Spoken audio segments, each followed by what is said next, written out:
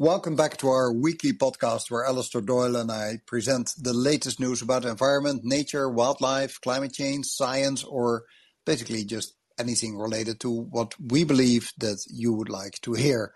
So you can join us during the live recording, and that's every Thursday at 3 p.m. Eastern Time. So that's 9 in the evening in most of Europe. That is 8 in the evening in the UK. That is noon in the US Pacific Coast. And unfortunately, that's like 3 o'clock at night for those that live in Southeast Asia and would love to join the live recording. But not to worry, one of the reasons why I chose Call In is that once we have recorded the podcast before a live audience, we need only 10 minutes or so before we post it as a permanently available podcast on Call In. So anyone can listen to it whenever it is most convenient, but I love it to see those people that joined us now during the live event, because then it's not just the two of us talking. It's nice to have you here. And towards the end of this podcast, you are most welcome to ask questions. Welcome, Alistair. How's life on the other side of the Atlantic? Because I hear that Northern Europe is bracing for the storm Eunice, right?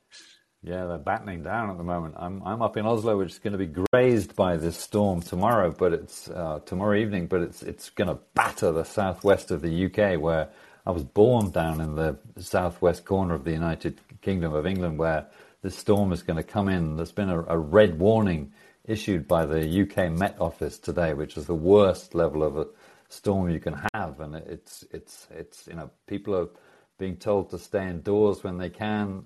There's all sorts of warnings about flying debris. The army is on standby. The government's having an emergency meeting. This could mean winds of up to 100 miles an hour. That's about 160 kilometers an hour, which is gusts. That's way up into hurricane strength winds. So it's a frightening sort of ominous storm that's coming in here off the Atlantic. They can uproot trees. A lot of the tourist attractions are going to be closed tomorrow. The London Eye, the big thing you can go around up in London, is going to be closed. Legoland, they're not quite confident that the bricks will hold together in Legoland. They're not built for those kind of forces. not built for hurricanes, I think, yeah. So railway lines are closed, and there's delays to all sorts of transport. So it's huge waves coming too, potentially. Then it's going to blow over into Northern Europe. It'll be hitting the Netherlands too.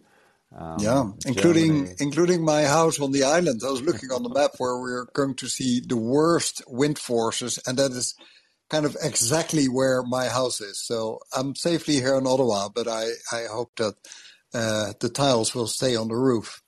Yeah, my sister who lives down in the southwest of the UK still lives in an old mill house. She'll be worried about the rain she'll be having to open up the sluices to make sure that the river near her avoids flooding her house, which is a problem there. I haven't spoken to her, but I know she'll be doing that. She does it often when these red warnings come. So it's what I read is that this might be the worst storm in 30 years. There's kind of, since I follow this stuff a lot on social media, what you normally see is there's a standard pattern that first you see all the warnings about how bad this storm is going to be, and then you see the very first reporting on the damage and the victims. Sometimes you see some fake news of somebody who wants to get attention, so takes a hurricane from Florida or something and posts that as the first Eunice pictures. And then you get the reporting on the real damage and the victims. And then the standard pattern is that a day later, the question will be posed, is this storm the result of climate change? So just you could put it in your calendar now, that question will come. And of course, I will wait for the experts, what they will say. But since most listeners are in the United States and they might think about hurricanes, those are relatively uncommon in Europe because hurricanes are born in tropical Atlantic waters, and these are occasionally diverted northwest by the jet stream, but gradually they just lose their strength as soon as they hit colder water. So by the time they arrive in Europe, they may no longer technically be classified as a hurricane, and they don't make that much damage, but it can still cause a lot of rain and heavy winds, and every year we see some of those remnants of hurricanes. And one of the developments that we may see is that now that our climate is changing and we have warmer waters in the North Atlantic, that could lead to hurricanes retaining their intensity over much greater distances. And it might also increase the frequency with which such superstorms might occur in Western Europe. Of course, I realize we're now not in the American hurricane season. We're actually in the opposite, the most quiet moment from a hurricane point of view in the U.S. But what do you think that the experts will say in the next few days about this storm? Would there be a link to climate change, or is this just, storms have always been there and this is just another one? Yeah, it's really difficult to know, isn't it? I mean, the attribution of extreme weather, linking it to climate change has got a lot better in the last few years, but it's going to take a while, I think. And storms are quite difficult to talk about here. Of course, we're outside of the hurricane season in the Atlantic, so this is a winter storm. But climate change has loaded the dice towards this type of storm happening. The jet stream is much more wavy than it used to be, and there can be cold air spilling out of the Arctic, coming down south and generating the sort of meeting the warmer air from the Atlantic, and this just skews things over. So it's making winter storms around the UK and around Europe a lot worse in recent years. This might just be a freak storm that's happened throughout history, but as you say, they seem to be becoming more frequent. People are saying this could be the south of England's worst battering since the Burns Day storm in January 1990, in which almost 50 people died. We had the last red warning like this one was actually last November, where there was strong winds on the east coast of Scotland and northeast England. And then we had the beast from the east back in 2018, when a vast swathe of cold, freezing air blew in from Eastern Europe, and that was also air sucked down from the Arctic at an unusual time of year. So people talk about, technically they're talking about cyclogenesis as storm Eunice rapidly intensifies. Some of the meteorological experts, cyclogenesis just simply known more as a weather bomb. So weather bomb hitting. It's a weather bomb. It's about to be dumped on the southwest of the UK, which is a bit rotten, isn't it? All predictions everybody stays safe. Yeah. It sounds pretty bad, these predictions. You were saying 160 kilometers an hour. I was trying to imagine. That's like you're driving on a highway far above the speed limit at 160 kilometers an hour, and then you open the roof in your window and you stick your head out. That must be about that feeling. I don't think that's going to be very nice. Exactly.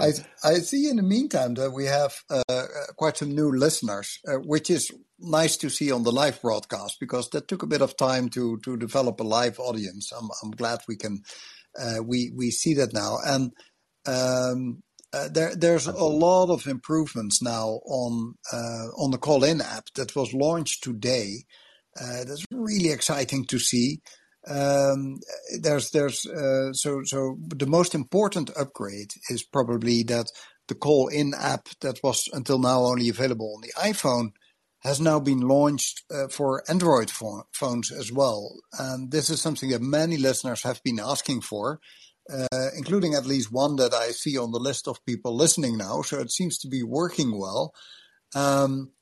And another innovation is that very soon you can now listen to these podcasts on Spotify and the Apple podcast as well. So you don't have to go either to the Call-In website or to the Call-In app, but you can just listen on Spotify, where I normally listen to my other podcast before the birth of Call-In. That was only last September. So tomorrow, just making a bit of an announcement for my next show already, tomorrow at noon Eastern time, so simply said just 3 hours earlier than we started today, I'll be joined with Charlie Weiser from Colin, and Charlie will talk about all these upgrades that Colin launched today. I think that is really exciting and will really give a boost to this app. So back to this. This was a bit of a distraction. It was just because I saw so many people joining us live. But let's get back to the stories of this week. You said to me you wanted to talk about a puzzle for the audience. Tell me. That's right, Alex. I've got a sound that I'd like to play to everybody, to the listeners, and just try and see what you think this sound is. I'll play it two or three times. It's 3 seconds long. And here we go. Listen closely and try and figure out what it is.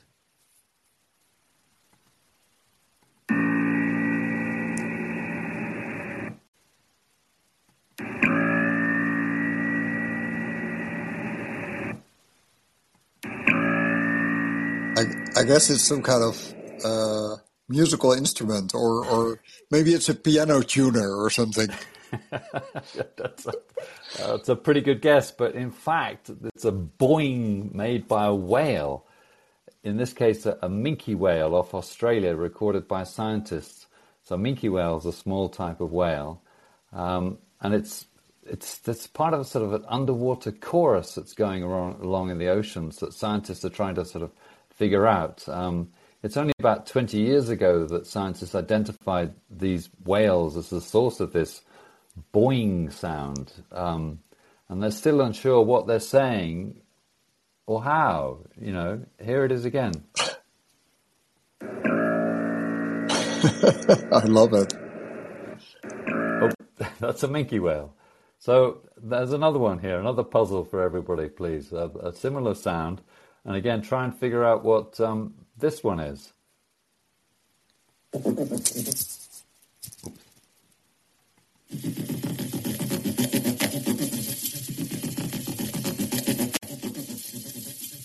It sounds like an animal digging in the ground or something. Or somebody snoring, maybe. Yeah, it's sort of a bee operating a saw or something. Yeah, but in fact, this one's called a paddle crab. That's a type of crab that lives on the beaches of Australia. They look like pretty typical crabs that you can see on the beach when you're on holiday, about 15 centimeters across, and the sort of ones that might nip your toes on the beach.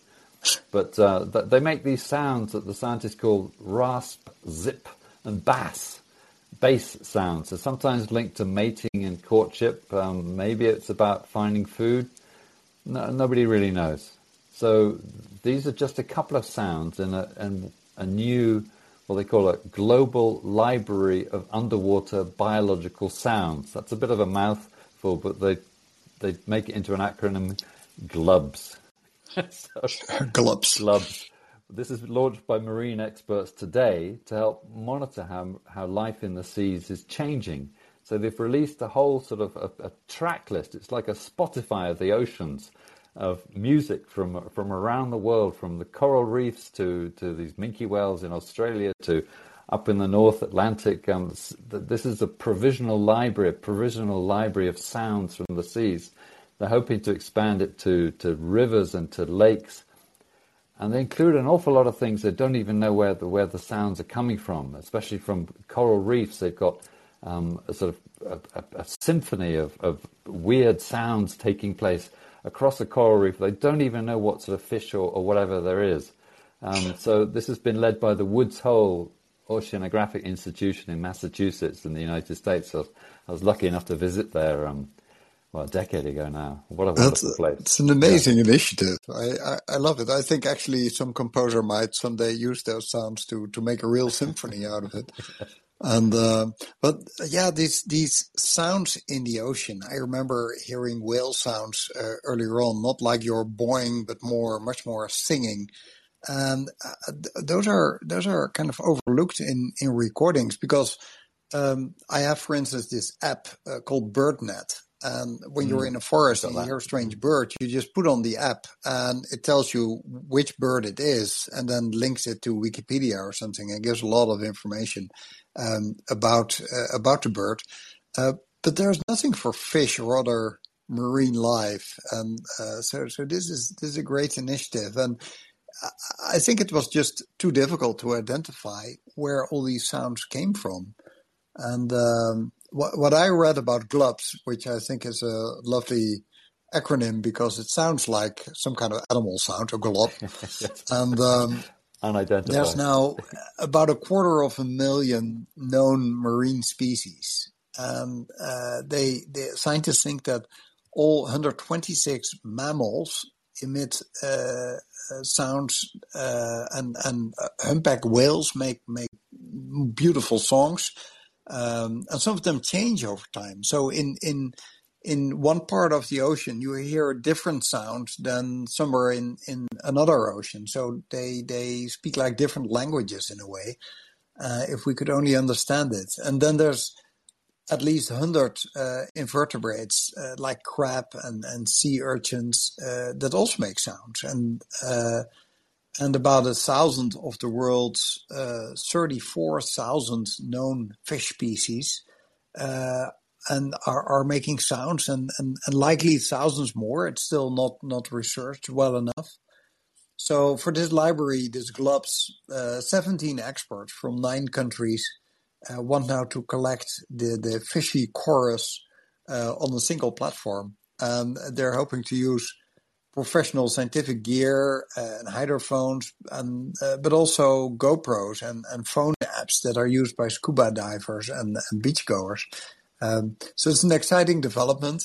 It will be a great way to monitor the oceans and rivers and lakes, and also to see how these sounds change over time, just like our language is changing over time. And some fish have different accents or dialects across the sea. It just depends where you are and when you record it. So I think this is fascinating research to follow.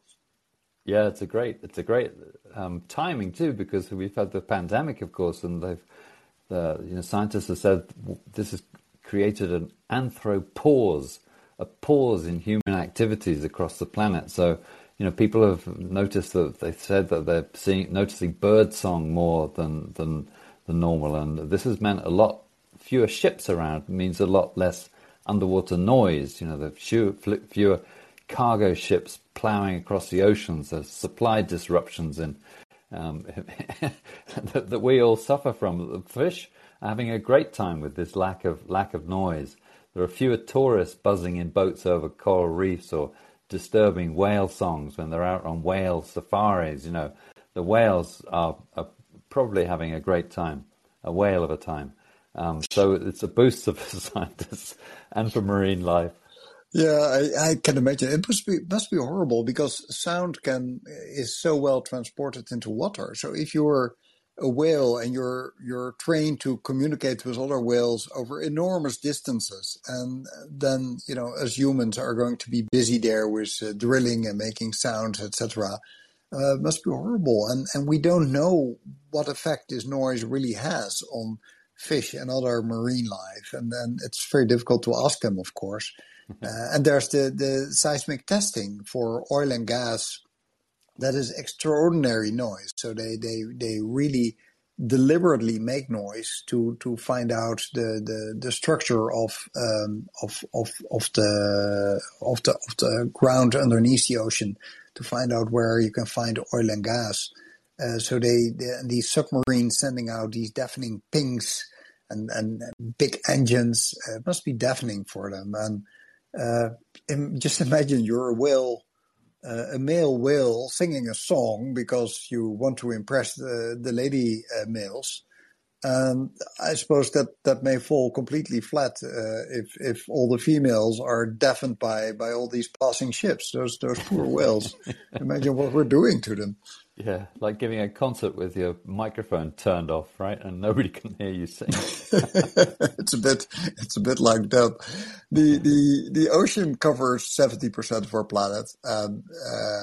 If you compare it to what we do on land, we're maybe not so good in conservation efforts on land, but we're much worse in conservation for the ocean.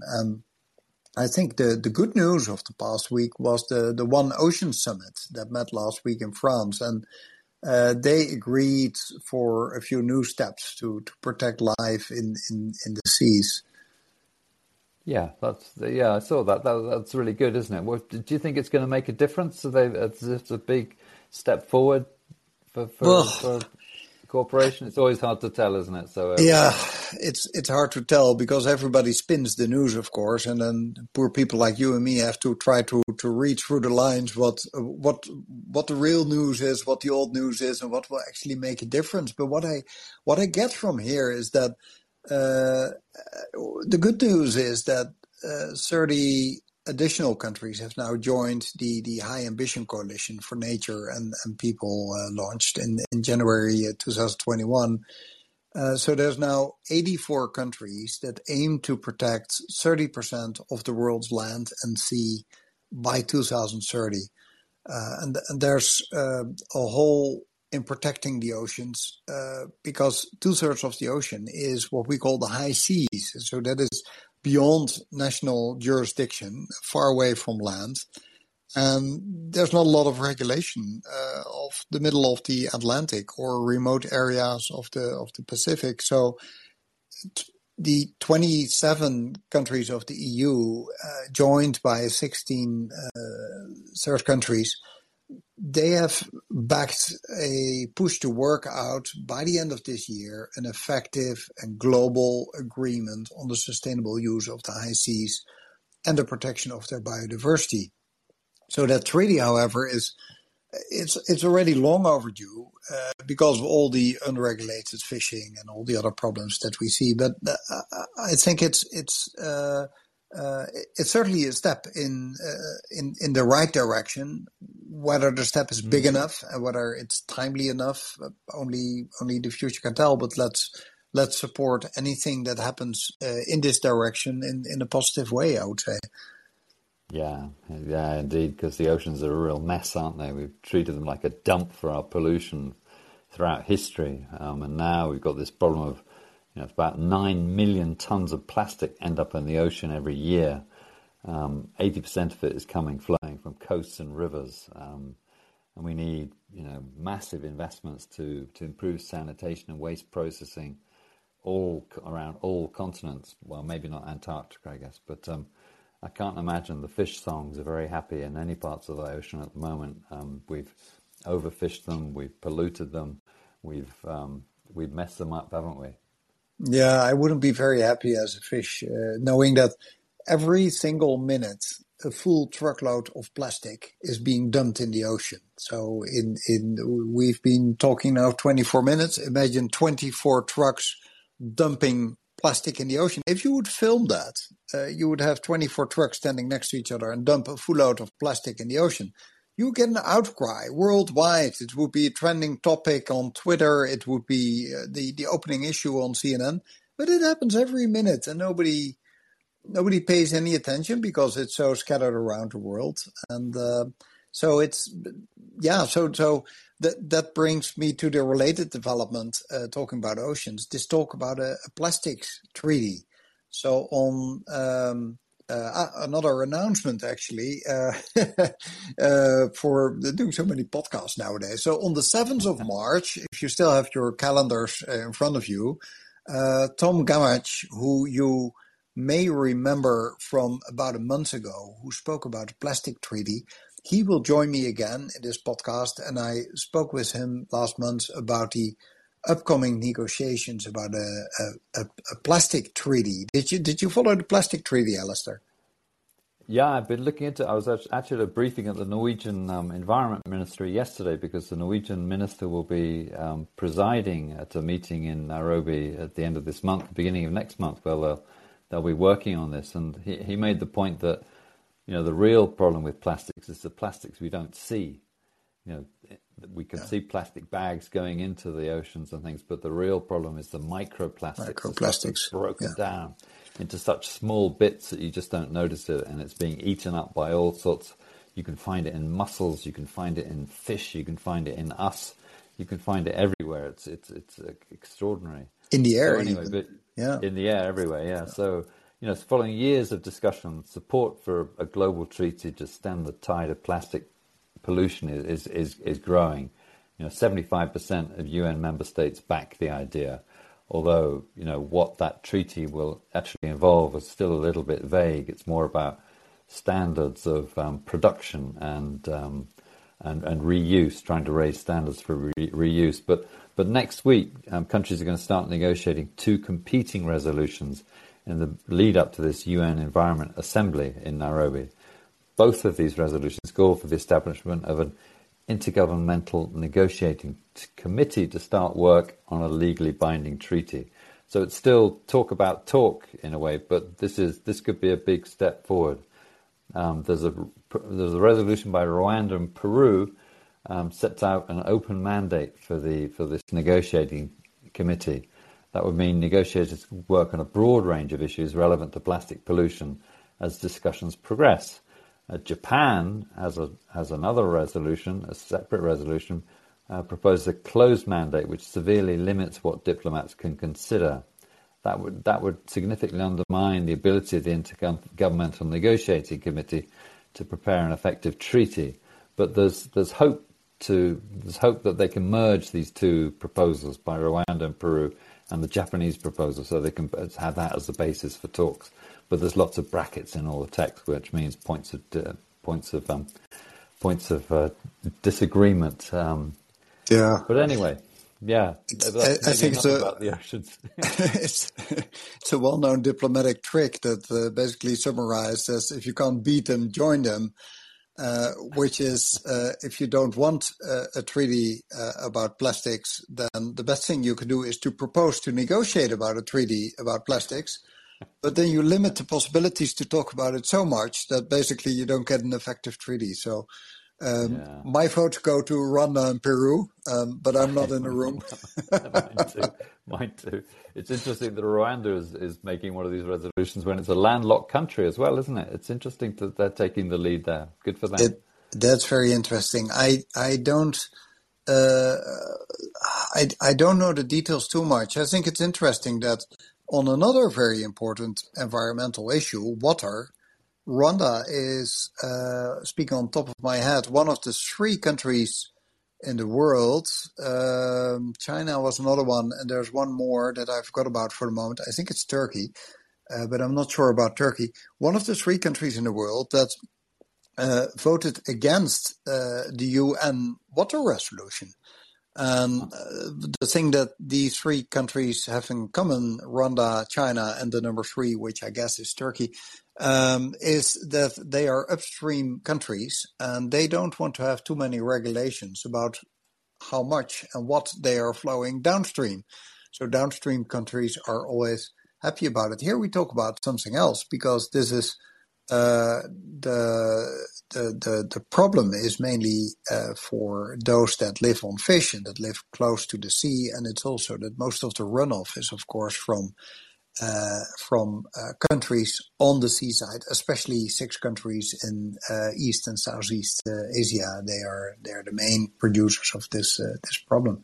But we had promised to talk about bald eagles as well. That's what I said in a tweet a couple of days ago.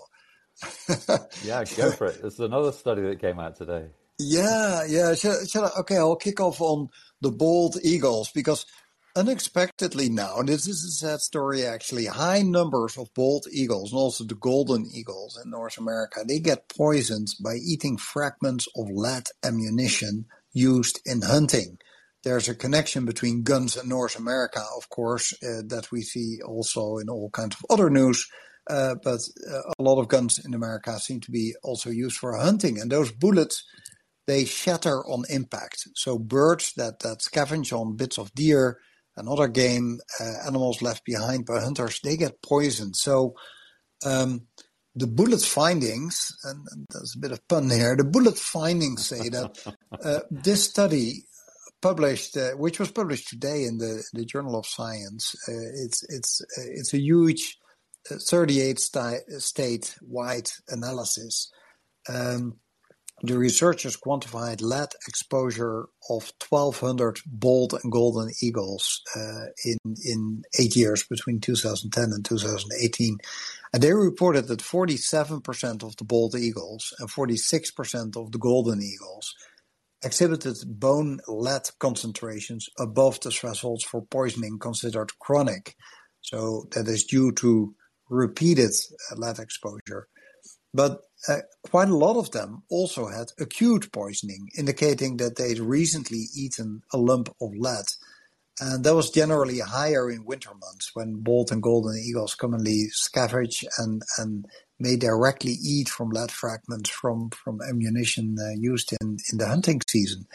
So this makes birds sick, and it's also a problem for the bird's ability to reproduce. And based on the thresholds used by veterinary specialists to define severe clinical poisoning, that suggests that the continent-wide population growth rates of these species are now being suppressed, and that is about close to 4% for bald eagles and nearly 1% for golden eagles. So if you see this in a long-term perspective, that may have very negative impacts on the population as well. So this is a very sad story. So a conclusion here, hey guys, do less hunting, because why would you shoot animals in the first place? But this is, of course, the vegetarian speaking. What about you, Alistair? I'm not quite a vegetarian, but I agree. This is a terrible story of the poor eagles. I don't know. Would you prefer to eat lead or have your songs disrupted by ships passing over your head as a fish? I don't know. It's bad anyway, isn't it? But there have been other studies. This study was good because it looked at 38 states. Most other previous studies about this have been on just sort of much more local.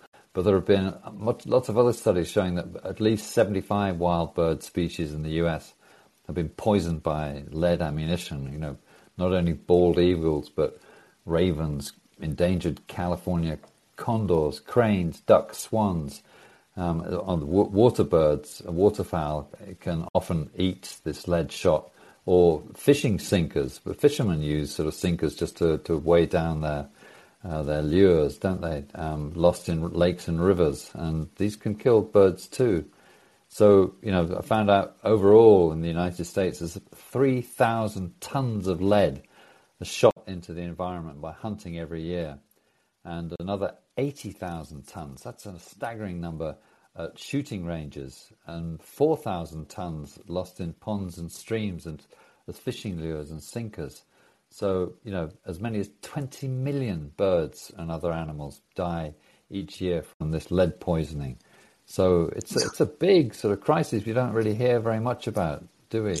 These are incredible numbers. I mean, we know how bad lead is. We've seen that in the history of the Roman Empire. We've seen it much more recently in Flint, Michigan.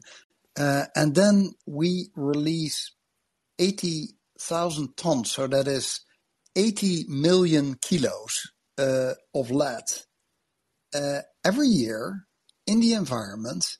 On shooting ranges, but I mean that ultimately ends up in the environment. These are 80 million kilos of lead, of something that we know that is poisonous already for 2,000 years. That is incredible that is allowed. I have no idea about laws about lead, but if you hear this, I mean, the first thing I would do if I would be a policymaker in the US, I would say set limits to the amount of lead you can use. At least use something else. If you urgently want to kill animals or want to have fun on a shooting range, which is a completely different way of spending your free time than I normally do, like reading a book or doing something else. But there's positive news as well, because in California they gave the right example by banning lead ammunition. And they knew that it was poisoning hawks and owls and eagles and those amazing California condors that are now back.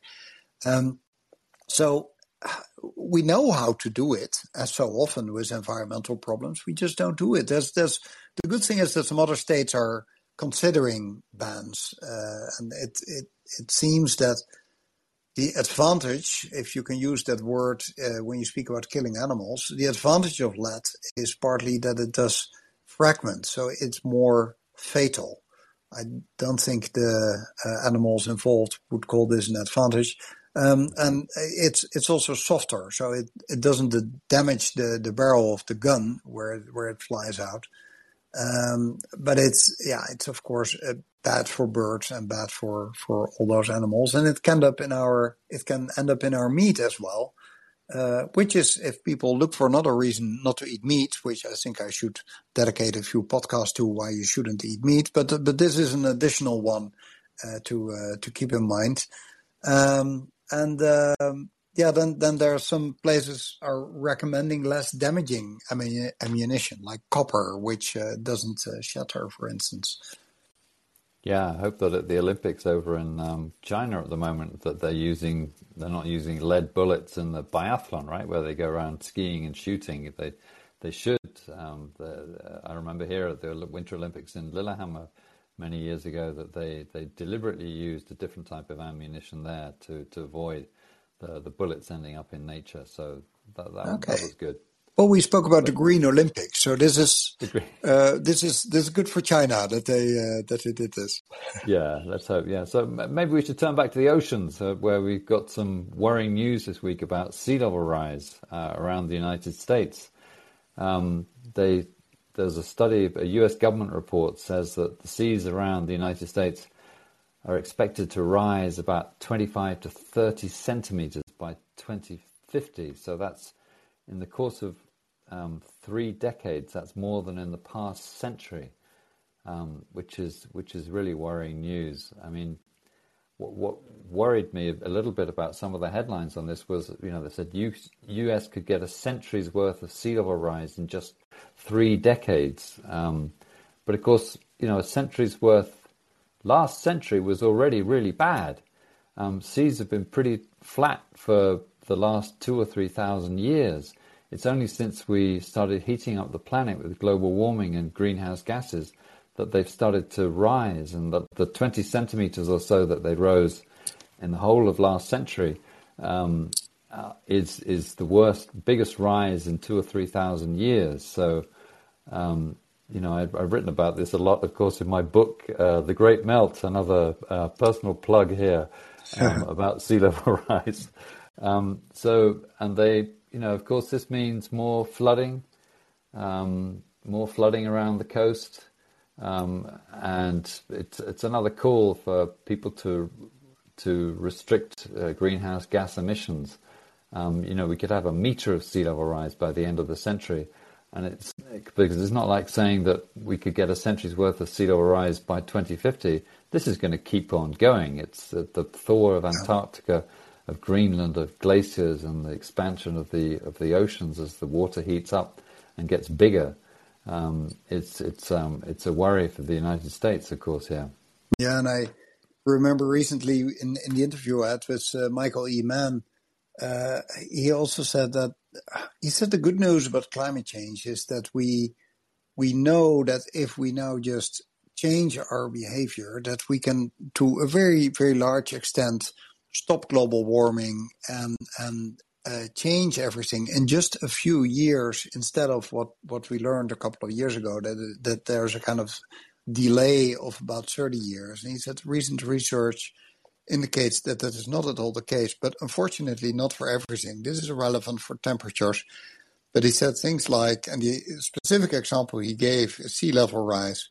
That is a much more longer process that we're talking about. So anything we do right now as urgently as possible can reduce the damage of sea level rise. And coming from a country that is known by everybody as the low countries, I'm particularly interested in this subject, and I always recognize your expertise as writing one of the best books about this subject that's available.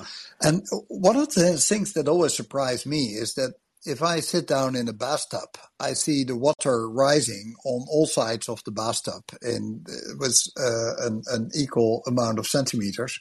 And while growing older, I suppose that the number of centimeters is rising now that I get in the bathtub. But at least it rises as much everywhere on the side of the bathtub. But if you look at the oceans, that's not at all true. I saw in this reason, there was a lot of publications in the past few days about this, that if you look at the United States, for instance, that on the East Coast, they talk about 14 to 18 inches. So for those in the rest of the world, that means something like 35 to 45 centimeters rise by mid-century. So let's take the maximums, because if I mention too many numbers, you remember. So it's 45 centimeters on the East Coast. If you then compare it to the West Coast, it is only 25 centimeters. So it's nearly twice as much on the East Coast. And then on the Gulf Coast, it's even less. It's only 20 centimeters. Although that's not a plea to move to the coastline of Florida, because there you have all kinds of different problems, of course. So you see all these different changes, especially the East Coast of the U.S. Seems to be particularly vulnerable. So we spoke before about the Doomsday Glacier, that the Thwaites Glacier, as the official name is, impossible to pronounce for a non-native speaker, that could shatter like a windscreen, and that could really it's a kind of tipping point. I mean, once that has shattered, it will not repair. We will see an additional rise in the oceans, and that is a very scary thought, especially since science predicted it could happen any moment between now and 5 or 10 years from now. There's a lot of stories about too much water. There's also stories about too little water. Yeah, there's a severe drought in the American West. A study this week says that in the last 22 years have been the driest period in at least 1,200 years. This drought began in the year 2000. It's on track to surpass a mega drought in the 1500s. This is a mega drought is typically a drought. There's no real definition I see, but it's a drought that lasts at least a couple of decades. So this is all in California, Nevada, Arizona, Utah, parts of Oregon, Wyoming, and New Mexico, northern Mexico, some other regions. This has been covered. I was surprised to see a very decent story about this even in the Wall Street Journal, which was for a very long time a bastion of climate skepticism, or they would tone it down. It seems they accept the science now. They certainly accept the science on their news pages of the Wall Street Journal these days, which is a great breakthrough. It's happened for the last few years. It has to be acknowledged, but it's quite a change from their editorial stance of a few years ago. This study estimates that 42%. I don't know how they could be that precise. Of this mega drought can be attributed to human-caused climate change. So we'll have studies about Storm Eunice that we discussed at the start. I guess it will give us some sort of figure of that. How much climate change contributed, whether it was a factor or not here. I'm actually a bit surprised about the 42%. You would expect. I would expect that it's more. But who am I? I mean, I'm not the expert here at all.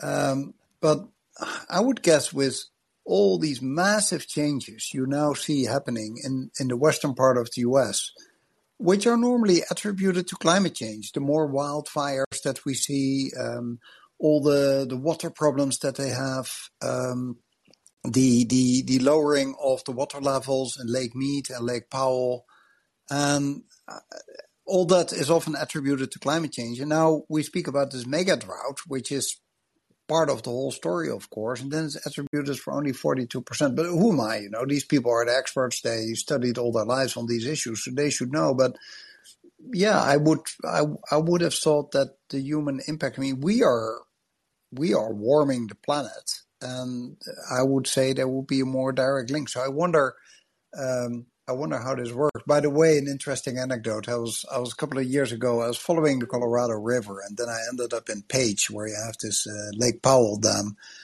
And there you see how dry that dam is, which is a problem because you need the water for California. You also need the electricity power that comes out. So I went to the exhibition center, where they were saying on these panels that you can read that the water level was now lower. So I started looking for the word climate change. So I checked all these 20 panels with information for the public.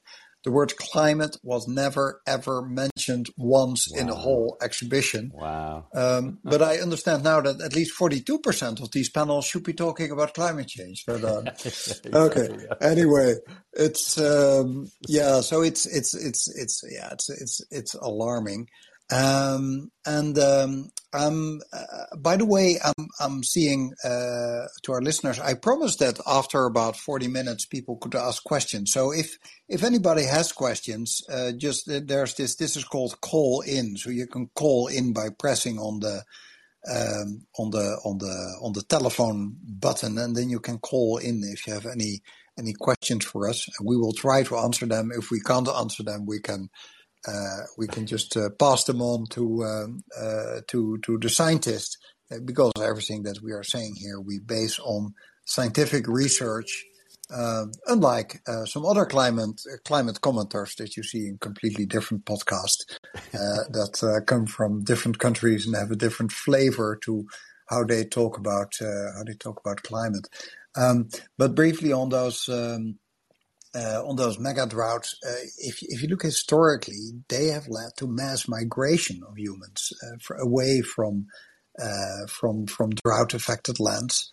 And you then see a significant population decline. So if you look in history, you see the collapse of pre-industrial civilizations like the Anasazi in the North American Southwest, where you can still see their amazing art and drawings. And the Khmer Empire. I remember reading about the Maya culture. I also remember reading about that the Maya culture was not.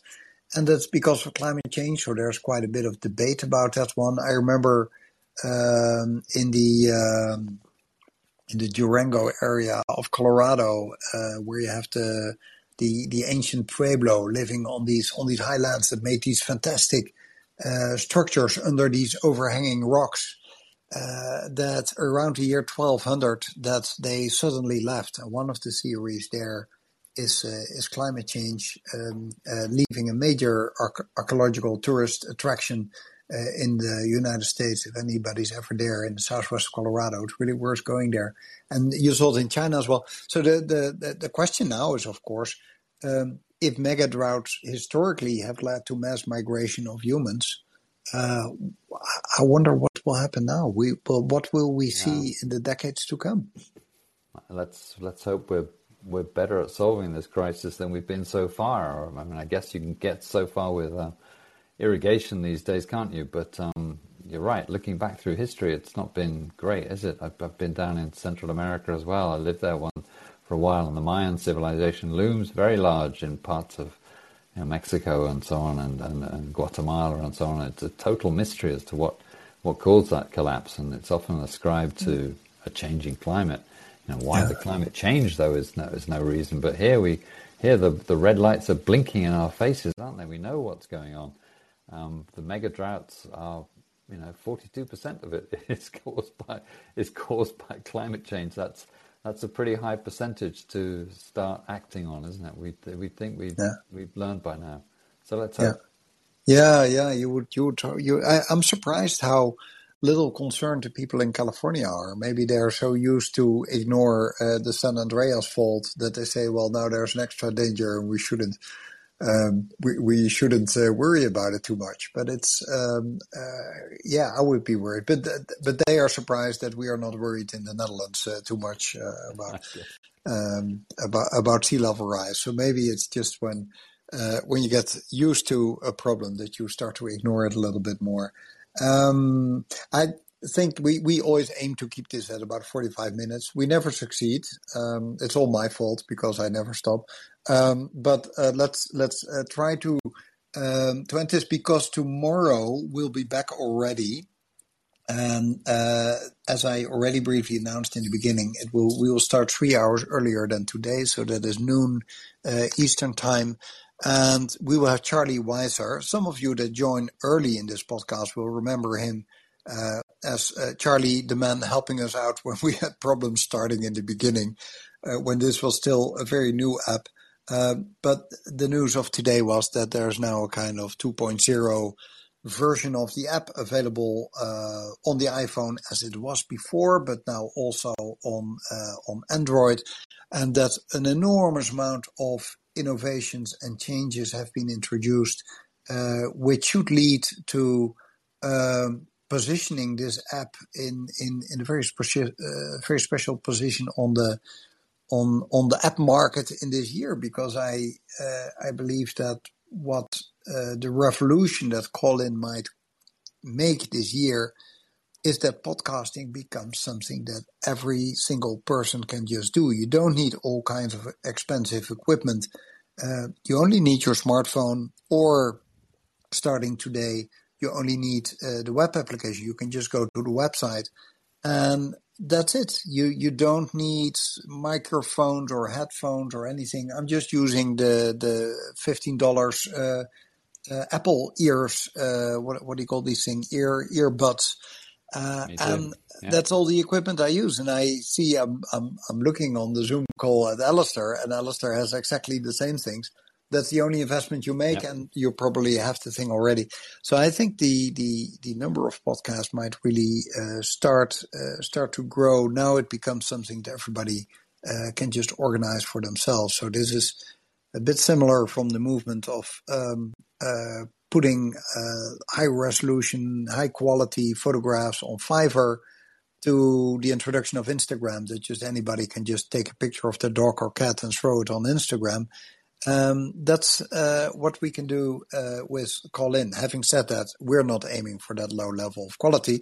We try to have a high quality show here. So join us tomorrow at noon Eastern time. But please also put as a recurring item in your calendar that every Thursday at 3 o'clock Eastern time, Alistair and I are running this show. So last words to you, maybe, Alistair.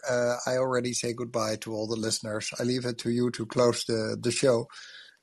Great. Well, thanks, Alex. And thanks to everybody for listening. Whenever you'd like to ask questions next time round, please put your hands up, and stay safe, especially everybody who's listening in Europe. If you're living down in the southwest of England, stay indoors, stay safe. We don't want anybody to get hurt during this by this horrible storm Eunice, which is looming. So thanks everybody for listening. Thanks, Alex, for hosting it and letting me be on the co-host, and speak next week. Perfect. We will. Thanks.